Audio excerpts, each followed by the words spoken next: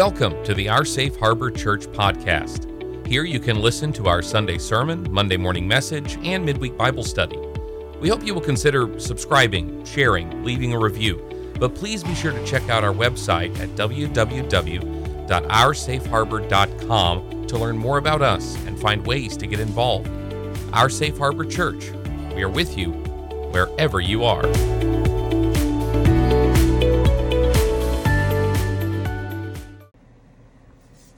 Good Monday morning.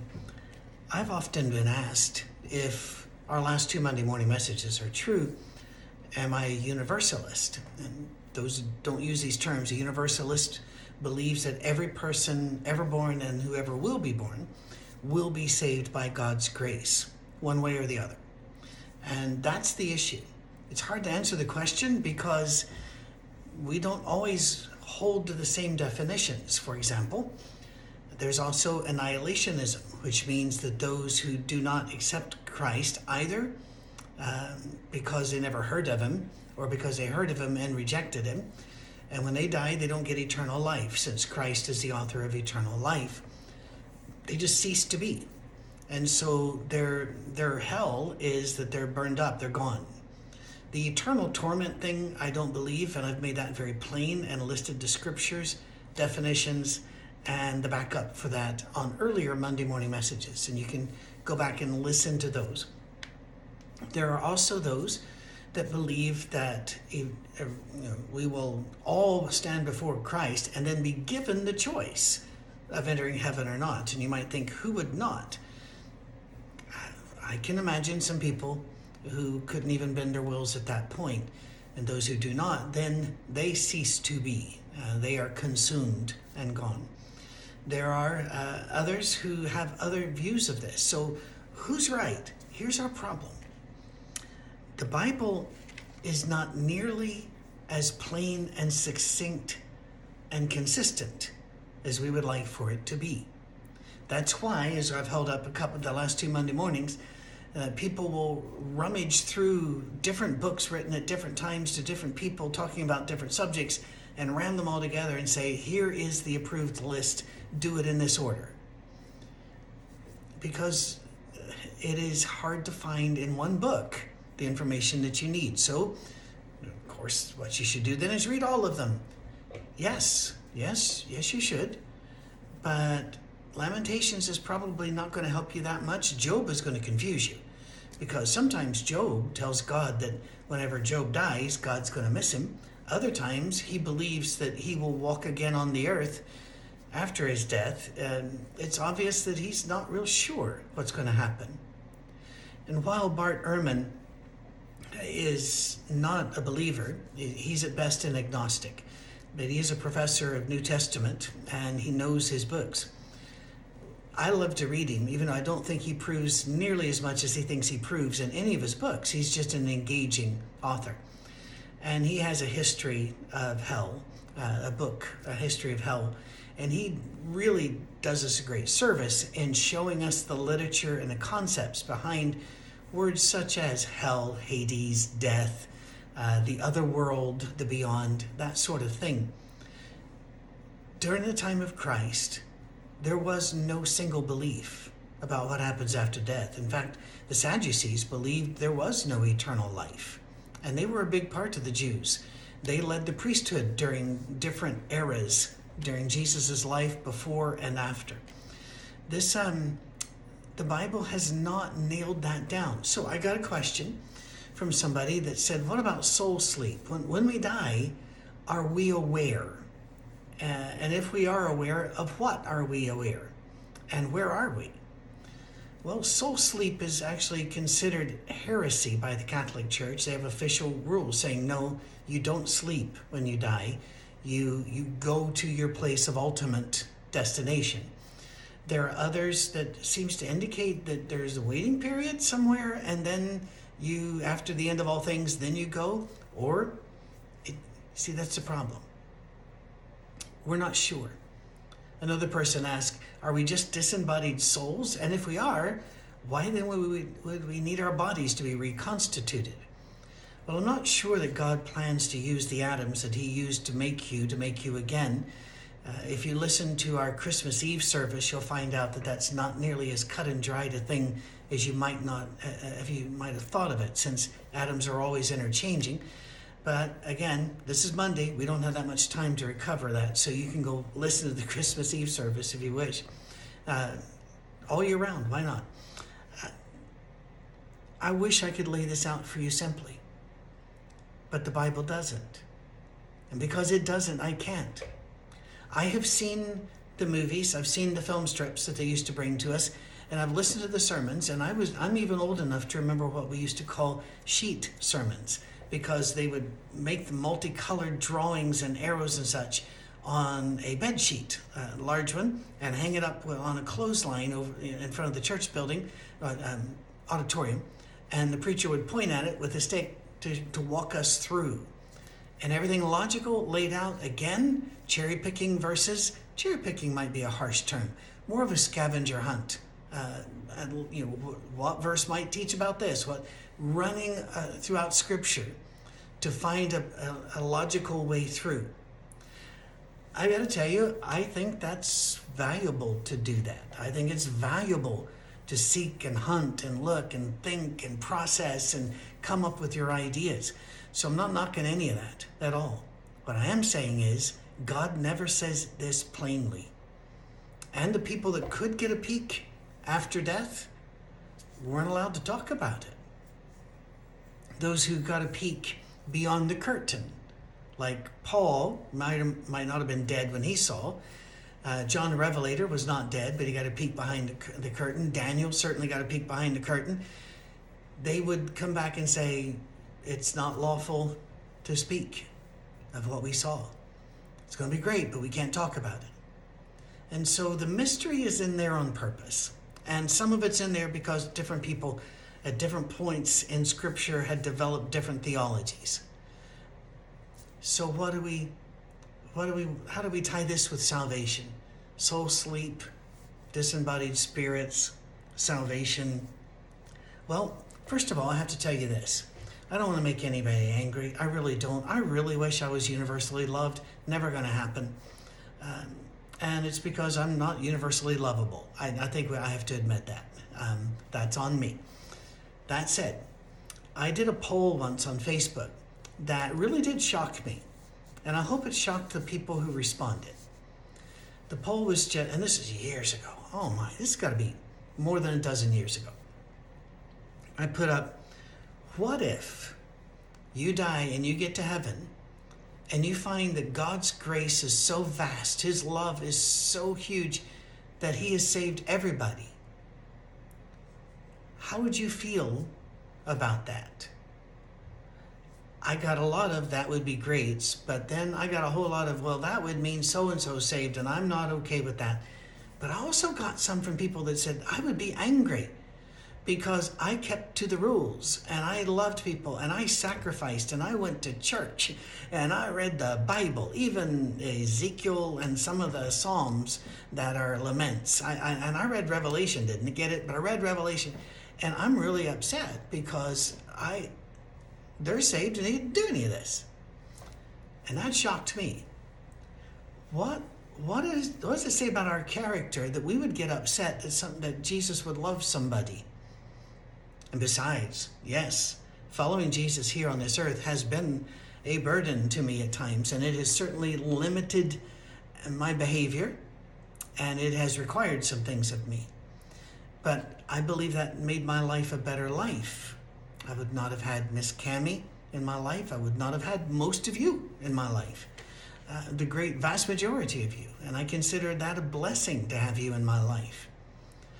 So why would I be angry that I missed out on, I don't know, drunken sex and, driving cars through the front of stores and stuff? Why would that upset me?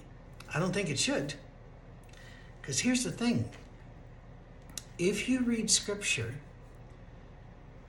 what you get out of it is determined largely by the kind of glasses you're wearing when you read it. Now, I'm not talking about physical glasses here. I'm talking about the glasses of your culture, your background, your hopes and wishes, your fears. what you've been taught, contradictions to what you've been taught, and what you're looking for. All of those things, all 7 of those things, will absolutely determine what you get out of it. I've used this illustration before, so I'll be very, very quick. I was driving, I'd just come back to America. I was driving with a bunch of men. We were going from Ohio to Myrtle Beach to play some golf for a week. And that was a rare treat. We got to do that twice in my life. As we were driving down, these men kept seeing stuff out the window that I didn't see. They'd look up at the woods and they'd say, oh, you see the turkeys over there. You see the deer over there. You see this, that. And I didn't. Well, see, I didn't come from a culture where we hunted. And they did. Therefore, when they saw the woods, they saw an entirely different woods than I saw. And they saw things in the woods that I didn't see because I wasn't trained to see it. It's very much like I was trained in argument, science, proving theories, what a hypothesis is, and the like. And it drives me just to distraction, to listen to news programs and the like, or to listen to assertions as if they were arguments and logic. Or to hear somebody on a police show go, well, you've got to believe me. No, I don't have to believe you at all. It's not a requirement. In other words, hear and see things that you might not hear and see when you're watching the news or you're watching the police shows. And in fact, working with law enforcement for the last, I don't know how many years, I still do a lot of training, still a lot of work with them all over the U.S., Canada, and back in Europe. I see problems with every police show. You don't see them. Got it? Do we understand the concept? So when I read the Bible and I believe that God's grace is huge, I'm going to see things that you may not see if you were raised like me to believe that God's grace is huge, but will only be given to like a 0.001% who get the secret message by arranging the scriptures into an easy to follow formula. And again, I would say that's a horribly inefficient way to save the world. And I've had people come at me saying, you are blaspheming God. No. I'm telling you God's more loving, kind, and that he said he was. Because when I read the Bible, I see verses that you might not see. Did you know, for example, that for the first 300 to 500 years of the existence of the church, a great many of the church fathers in their writings made it very plain that they were universalist. They believed that if you believed in the power of God, an all-powerful, omnipotent God who was a loving God, a righteous God, and a merciful God, that you had to believe that all things would be restored and that all people would be saved. It wasn't until the religious wars that have always swirled that people began to argue back and forth, and the I'm right, you're wrong, and God likes me better, therefore you're not going to go to heaven, but I am. That all started working, well, there were some day ones, but really after 300, 400, 500 AD. But even then, John Wesley, for example, did you know that John Wesley believed we're all going to be saved? Most people don't, because they haven't been trained to look for these things. Wesley actually said about the subject to all things in 1 Corinthians 15, 26 through 28, Paul talks about the time where God will be all and in all. 1 Corinthians chapter 15, 26 through 28.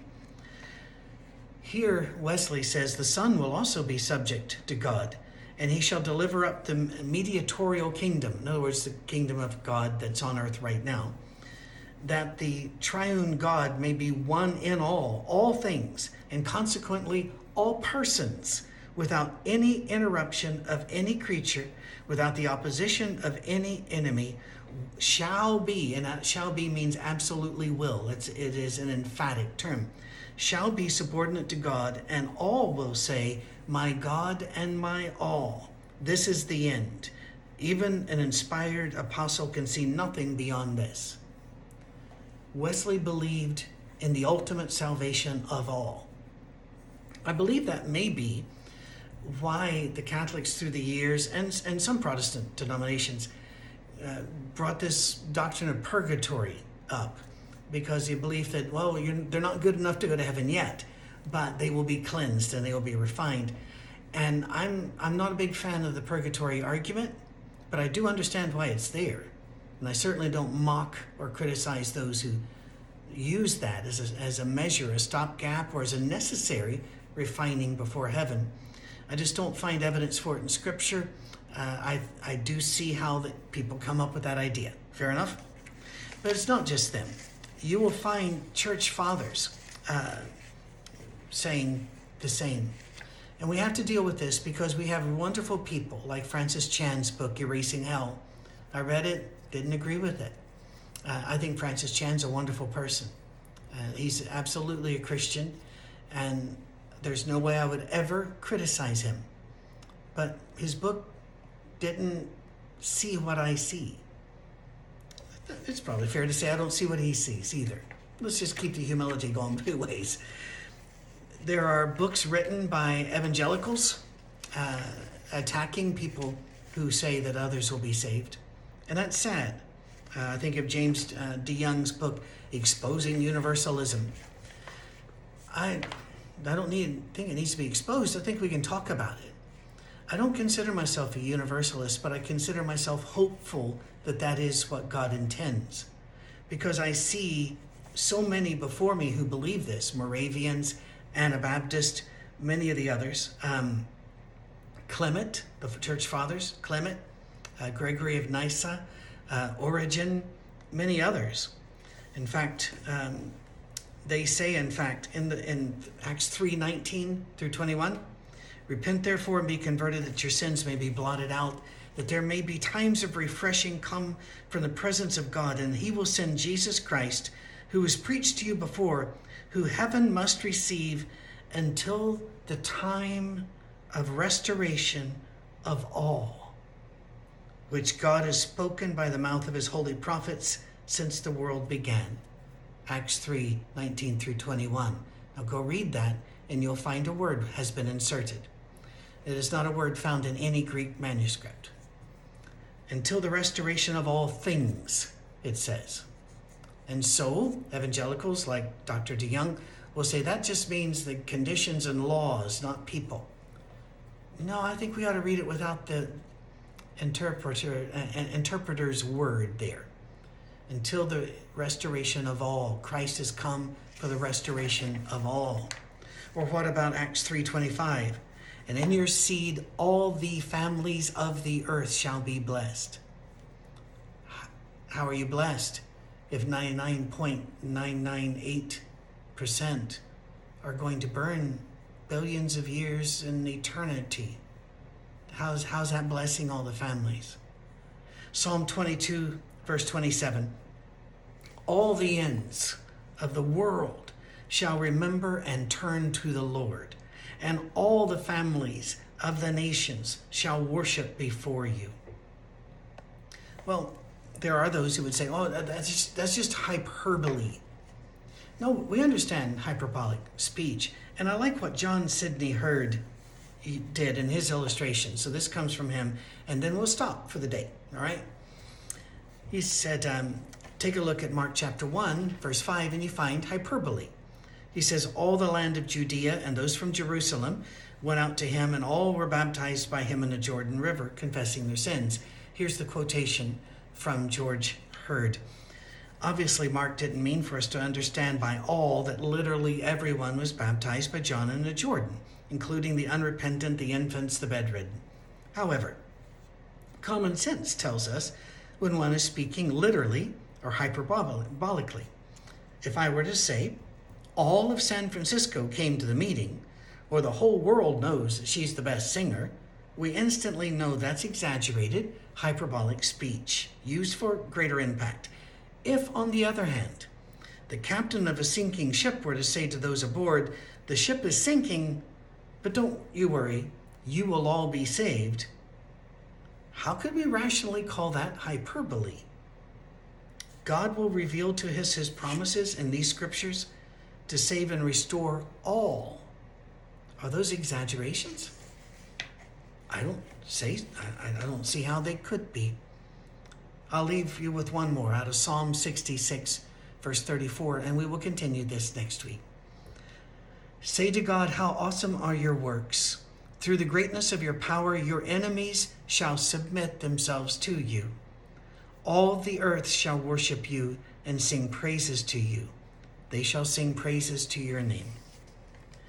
I believe that's true. Exactly how that works, I'm not really sure, but we'll talk about it. But I will say this. Since one day every knee shall bow, and one day all of us will submit and sing praises to God, why don't you do it now and avoid the rush? See you next time.